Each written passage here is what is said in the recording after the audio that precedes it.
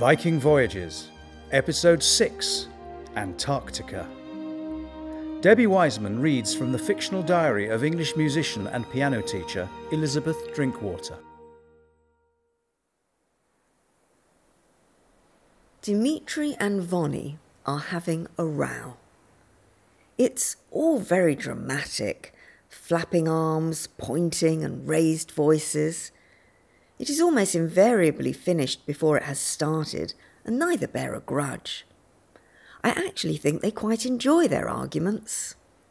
They are so different from Francois and me.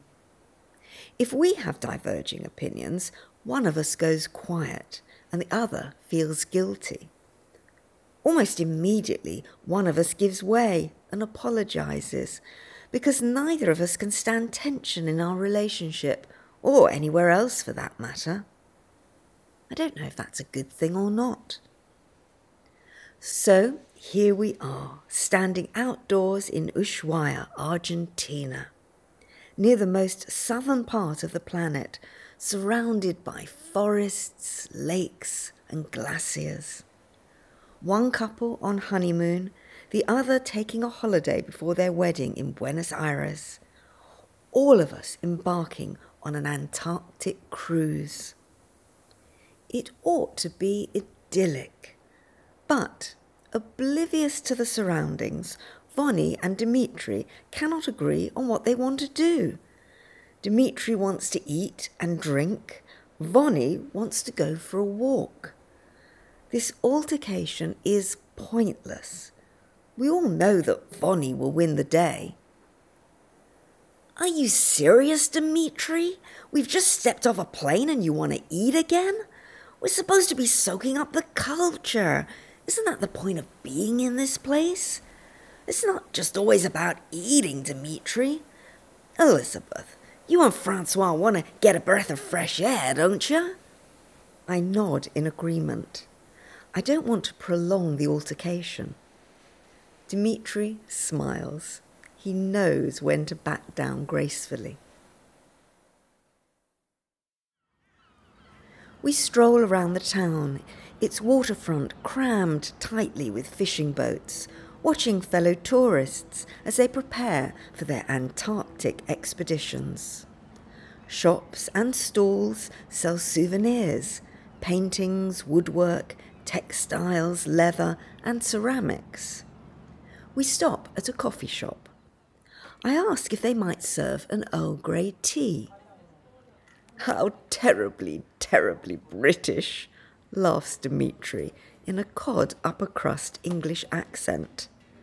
Turning to Francois, he says, "A nice cup of English breakfast for you, Beaumarchais?" I have overheard Dimitri using this nickname, Beaumarchais, for Francois a few times now, and I still do not understand it. The two men have obviously worked closely in the past, and their friendship stretches back many years. Sometimes, though, I feel excluded from their conversations, left out of their confidential relationship. I decide to intrude. Beaumarchais? No, Elizabeth, you have misheard my terrible French, Dimitri assures me. I call Francois Bon Marché. Translated, it means cheap. We call him Monsieur Bon Marché because he cannot hold his alcohol. One vodka, he is like a teenager. Others, no names mentioned, have been known to be reckless and impulsive when inebriated, replies Francois, looking knowingly at Dimitri.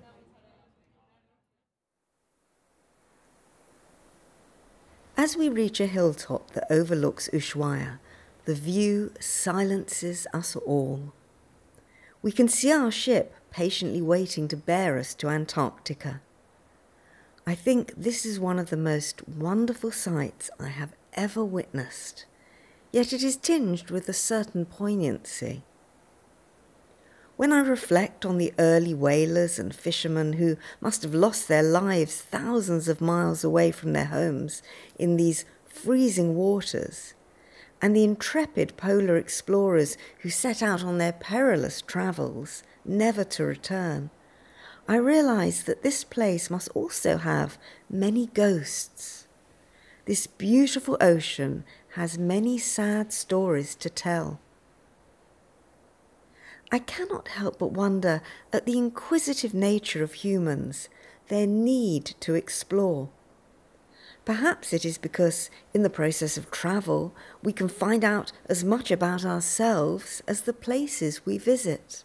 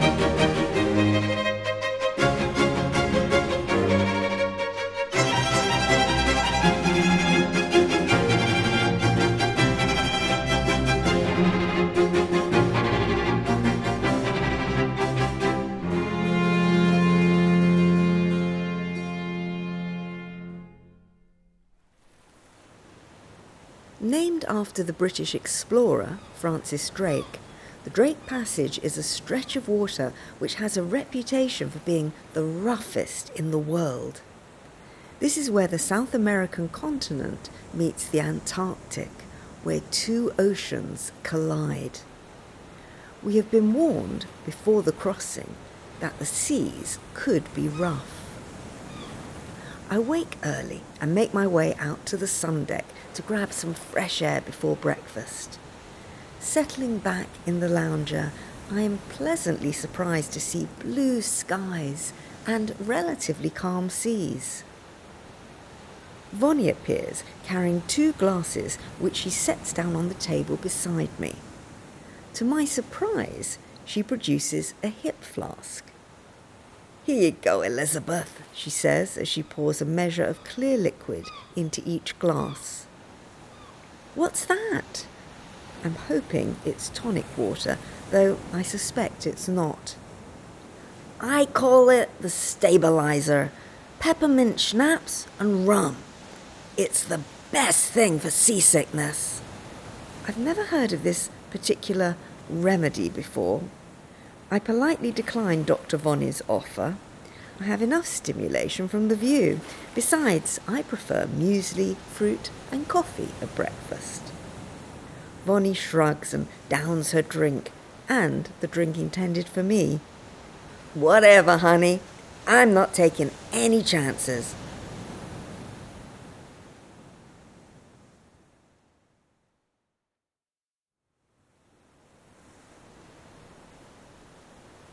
Vonnie need not have worried. We could not have asked for a better crossing. Francois and Dimitri have opted to attend a lecture in the onboard theatre. Vonnie and I prefer to stay out on the sun deck, looking out for whales and dolphins and watching birds as they hover over the ship. There is something utterly life-affirming about standing and gazing upon the ocean, observing the rise and fall of the waves as their crests are blown into plumes of spray. As the salty wind hits the ship, my lungs fill with fresh air. My cheeks glow with rosy good health. Vonnie's cheeks are glowing too, partly from the fresh air and partly, I would have thought, from the effects of the double stabilizer. I am reminded of The Rime of the Ancient Mariner by Samuel Taylor Coleridge, the thrilling, ghostly poem I studied when I was a schoolgirl. Swiftly, swiftly flew the ship, yet she sailed softly too. Sweetly, sweetly blew the breeze, on me alone it blew. There are many composers who have written music conjuring up the power and changing personality of the sea. My favourite piece of this nature is by Rimsky-Korsakov, who, as a young officer in the Navy, sailed the oceans, discovering the perils and excitement of sea voyage. In his epic, romantic masterpiece, Scheherazade, he describes the sea and Sinbad's ship, the rise and fall of the orchestra perfectly painting the majestic ocean, gulls struggling against a gale, flashes of white on grey, waves surging like moving mountains.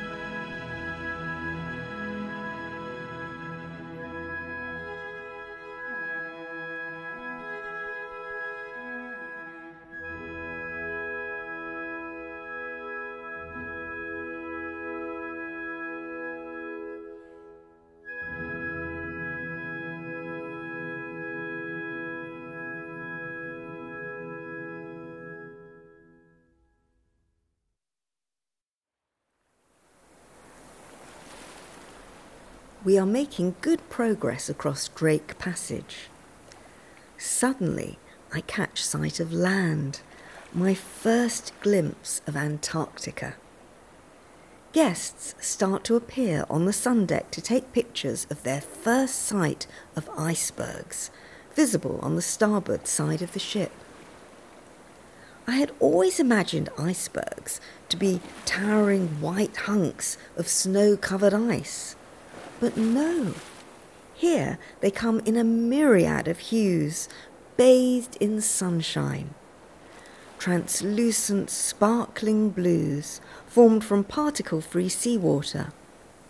Some shine like sapphire, others are as murky as frozen puddles of mud. Rib boats bring us to the shore on a high tide.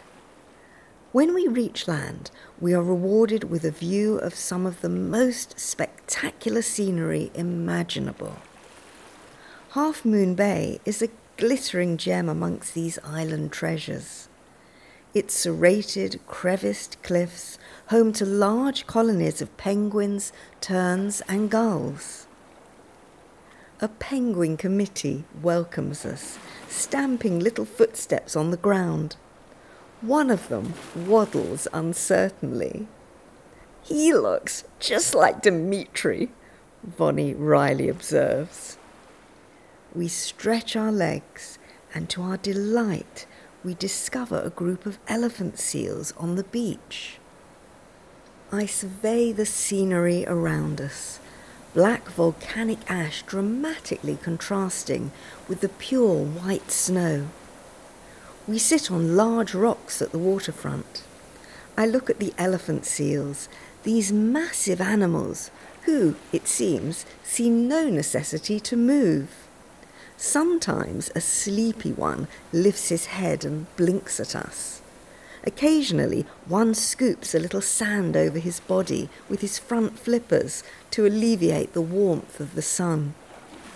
Others, fast asleep, snore loudly. As I watch this wonder of nature in this stark wilderness miles from civilization, I smile to myself. Life feels good. Many of my ghosts of yesteryear have been vanquished once and for all.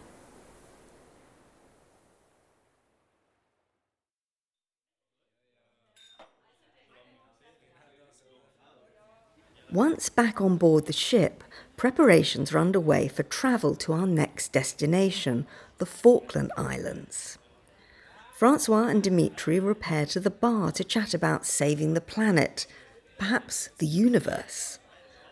Vonnie and I are somewhat less ambitious, opting for afternoon tea and cake. Inevitably, we talk about the new men in our lives. I am fortunate, I say. Francois not only loves me, but he is also my best friend. I trust him implicitly. I ask Vonnie frankly about her forthcoming marriage to Dimitri. I would hope that by this time, her fourth marriage, she might have figured things out. Vonnie confides in me. "Elizabeth, honey, I am seduced not by looks, but by intelligence. Trouble is, I equate intelligence with decency. In my last marriage, I found out just how wrong I could be. It was a complete disaster.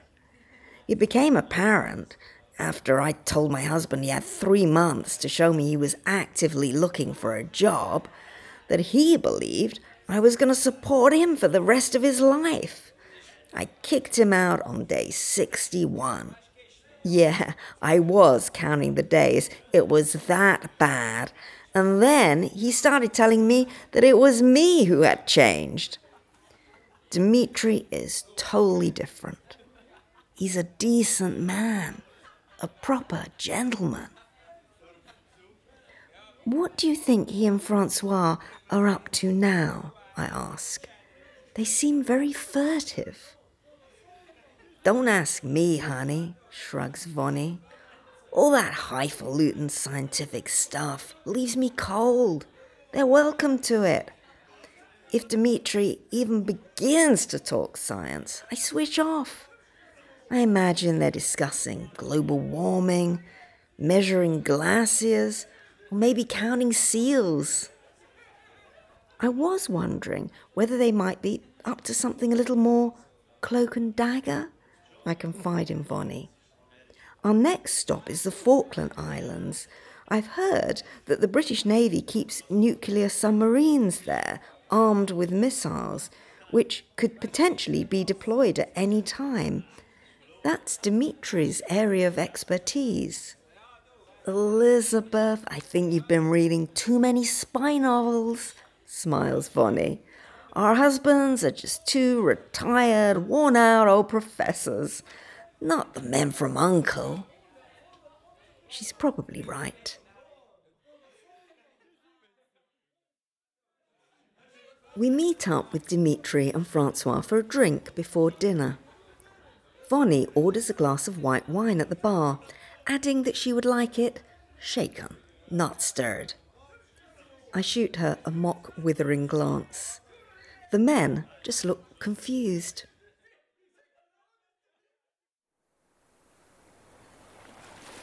The following day, Britain's isolated colonial outpost, Port Stanley, appears, set in a wild archipelago in the South Atlantic. Often wind-lashed, today it is pleasantly temperate. We anchor in the deep water of Blanco Bay, just north of Stanley.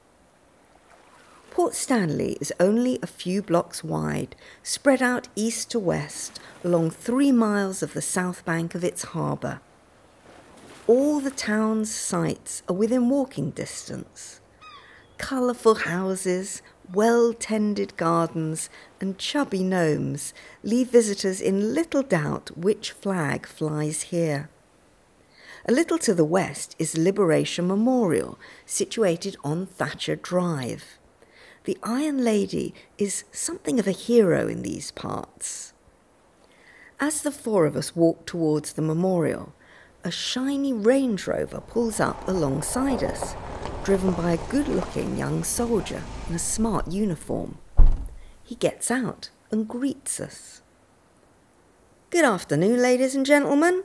Welcome to the Falkland Islands. I've been commanded by the Brigadier to convey you to meet him at Mount Pleasant. I had only briefly looked at my guidebook before we disembarked, but I feel sure that Mount Pleasant is some distance away. Before I can ask, the driver confirms this. We should be there in approximately 1 hour. This seems to me like a long, unnecessary journey, quite apart from the fact that I don't know why the Brigadier, whoever he is, would want to meet us anyway. I look at Francois and Dimitri. They do not seem remotely surprised. In fact, they almost look like they were expecting this. I'm beginning to worry.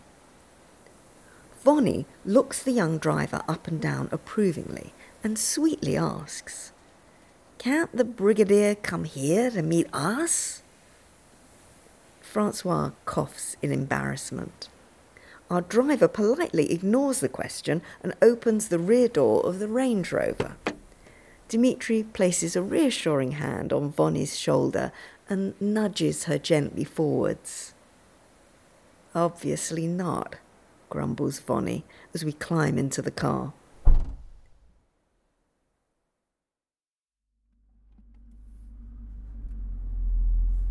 The terrain looks similar to parts of Scotland. The narrow road weaves between low-lying rocky outcrops and small, shallow lakes. More to distract myself from this strange situation than anything else, I pull my trusty guidebook from my bag and randomly alight on the fact that there are no roundabouts or traffic lights in all the Falklands and that the speed limit is 40 miles an hour, which evidently can be much exceeded by military personnel. I put away my guidebook and grip Francois's arm more tightly.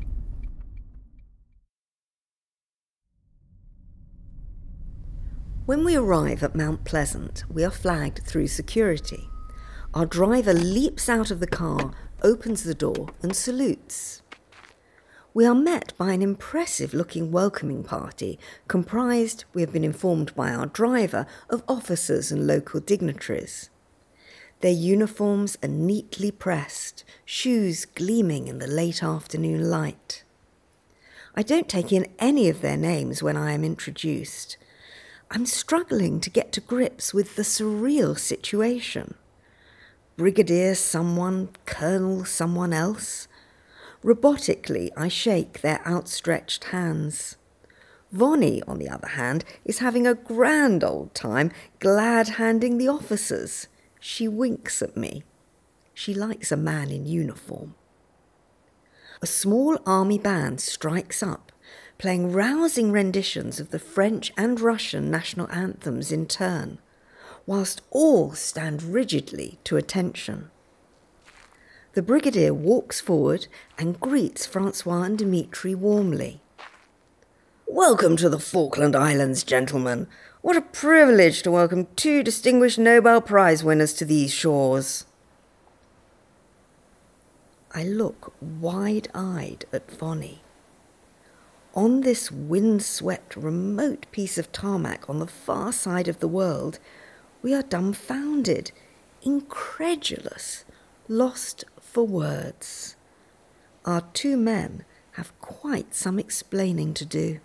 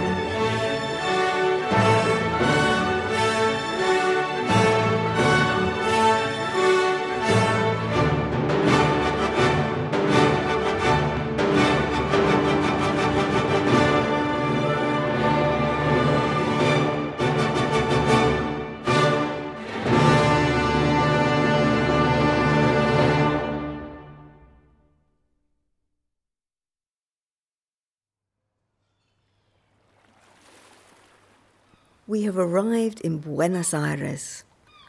The shock of the revelation has subsided, but since we left the Falklands, I have been pushing Francois to tell me about the Nobel Prize and why he hid the fact that he won it.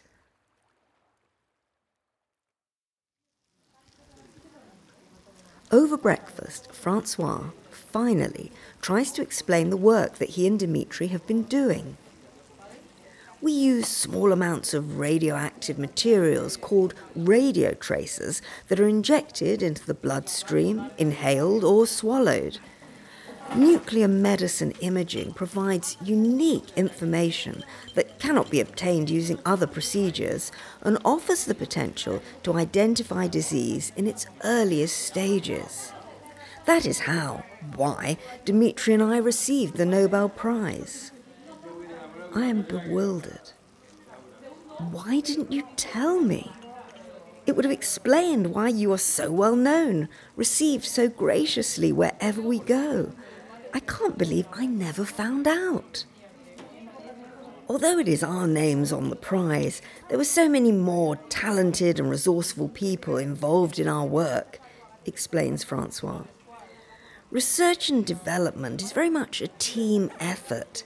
It is disingenuous to single out individuals for praise. More than anything, I didn't want you to think that I was some overinflated superhero of science.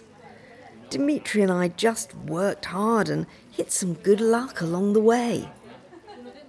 Laughing, I throw my arms around him. Superhero of science? I thought you were a spy. Francois chuckles. Sorry to disappoint. He gently disengages himself and kisses me lightly on the forehead. Enough spy talk. Let's go and explore the city. That's what we're here for, after all.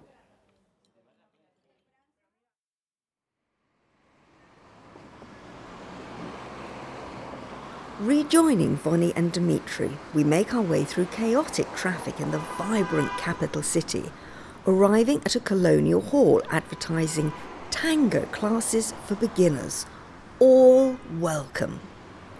Francois and I took a few tango lessons while we were in Paris in preparation for this honeymoon experience.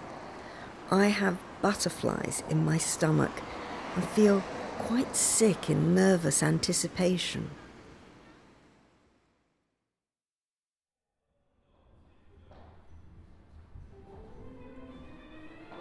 We will be under the instruction of a pair of Argentine tango teachers, Pedro and Sofia. They greet us formally, attired entirely in black. They look dominant and intimidating. Why is it, I wonder, that so many musicians are terrible dancers? You would think that after all the years of hard training, I would be able to coordinate my movements with simple musical rhythms. When it comes to remembering dance steps, I am frustratingly inept. Despite this, I am determined to learn how to tango. It looks so passionate, so romantic.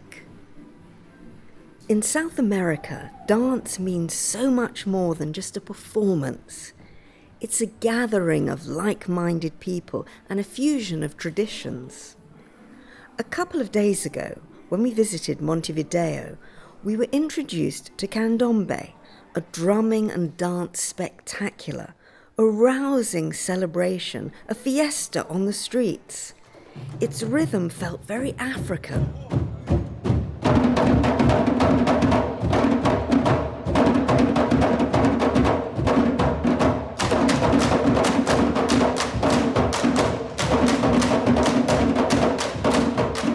Candombe is all about pulsating percussion, beating out a complex, energetic dance. Its musicians attired in bird of paradise costumes. Powerful, emotional, and invigorating. It's truly a sight and sound to behold.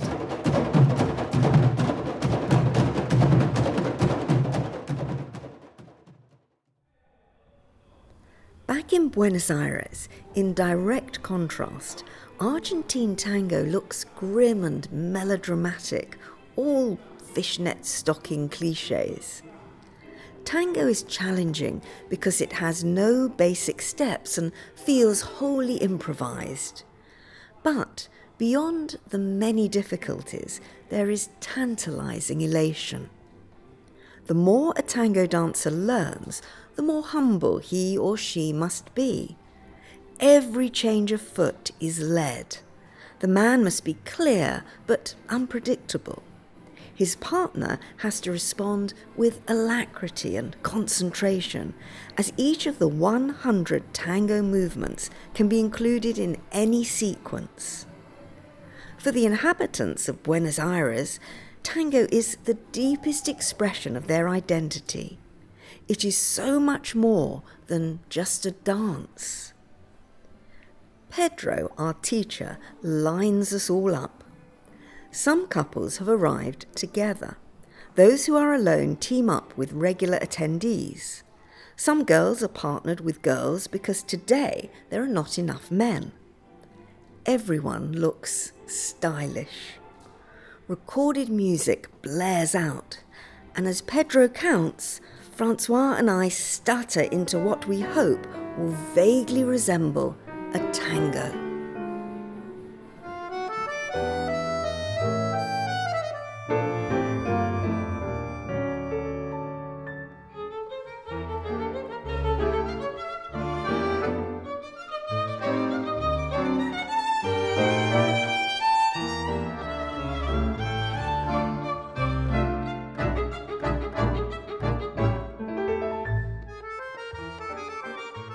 Vonnie has informed us that she is an accomplished tango dancer. She has been giving Dimitri lessons. Brashly confident, she is also fiercely competitive. As we start to tango, it is clear that Vonnie and Dimitri have a completely different style to every other couple on the floor. Their movements are all formal, distanced ballroom tango, upper bodies swaying and dipping, heads thrust backwards. They lunge about dangerously, whilst all around move in close embrace. Vonnie can be heard counting loudly above the music as poor Dimitri, all left feet, tries to follow in vain. This is too much for Pedro. "No, no, no!" shouts our teacher, clapping his hands aggressively. The music abruptly stops. Couples grind to a halt simultaneously, wobbling like a row of precariously upended dominoes. There is a tense silence. Pedro walks purposefully across the floor, confronting Vonnie. "No, lady, this is not tango," he barks. "Tango should be profound, a connection, a meditation, a place where the body can discover peace, serenity. Your tango is all cha-cha-cha, poodles and feathered parasols." Vonnie's eyes blaze. I can see this is not going to be a friendly exchange. "I have been dancing tango for 40 years, young man," retorts Vonnie. "Don't tell me how to dance. I'll have you know I learnt tango from Ginger Rogers' sister. Look at you all shuffling around like a bunch of miserable stuffed mannequins. Dance should be all about joy, lightness of the feet, color and movement. Your tango looks more like zombies." Pedro looks at the floor and pauses. "Ginger Rogers was an only child." Vonnie squares up to the teacher and draws herself up to her full height. "You are a very, very rude man. I don't need this. Come on, Dimitri, collect your things. We're leaving. See you on the ship, Elizabeth. In the bar. With that, Vonnie makes a dramatic departure, sweeping theatrically out of the ballroom, pushing a helpless Dimitri ahead of her. With a final flourish, she half pirouettes in the doorway and delivers her exit line. It was Ginger's stepsister. The room reverberates with the force of the slamming door. There is a pause, punctured after a few seconds with a ripple of nervous laughter from the assembled company. Pedro, undeterred by the volcanic interruption to his class, claps his hands to indicate we should continue. When I link arms with Francois to resume our dance, I feel totally cared for, protected. Tango is a dialogue of limbs, intertwined bodies, caressing the floor and each other, a moving seduction, all suggestion and response, question and answer.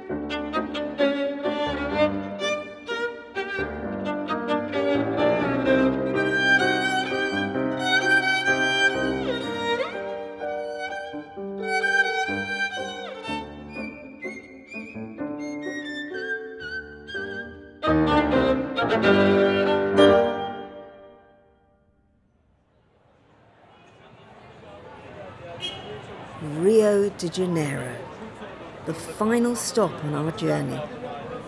Dimitri has been particularly looking forward to arriving here. He has secured tickets for a football match and excitedly tells us that we are very fortunate. These tickets, he says, are like gold dust. I know that South Americans are even more passionate about their football than their music. And as we approach the stadium, passions indeed seem to be running very high. We are swept along by a sea of fans, all declaring their allegiance from the colour of their shirts. Flamengo are to play Fluminense in what is known as the Fla-Flu Derby. Dimitri tells me that both teams come from this city and share this stadium, the Maracanã, which has been host to a World Cup final. He is very keen to educate me in what he calls the beautiful game.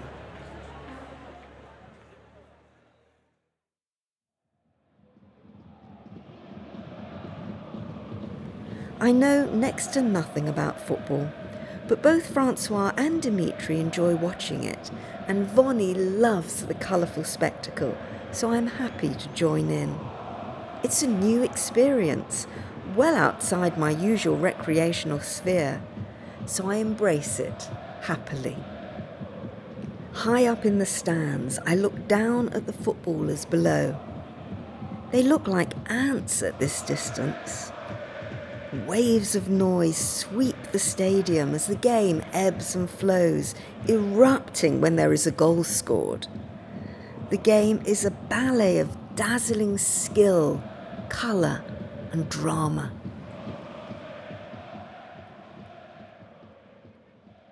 I start to drift away in my own thoughts, miles from the action. This is the last day of our honeymoon. What a truly wonderful few weeks and months this has been, exploring the world, making new friends, finding my Francois. I squeeze his hand tightly. He puts his arm gently around my shoulders, kissing me affectionately. They say that all good things must come to an end. I am not sure this is true. It feels more like a beginning. When I am away, I could not feel more at home, because good company is one of the most important things in life. Who knows what the future will hold for any of us? Who can tell what is just around the corner? All we can do is live for the moment, squeezing as many experiences from each day as we possibly can. I have so many memories from this year that I can honestly say I feel renewed and revived. I can't wait for our next adventure, the next voyage. As Vonnie would say, it's been a ball.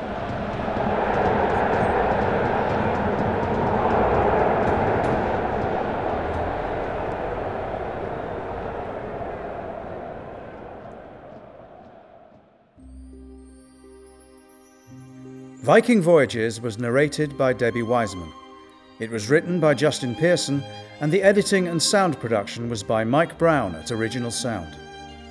The music in this episode was Winter, the first movement Allegro from Concerto No. 4 in F minor, The Four Seasons, composed by Antonio Vivaldi, performed by Gerd Uwe Klein and Ensemble Chanwayang.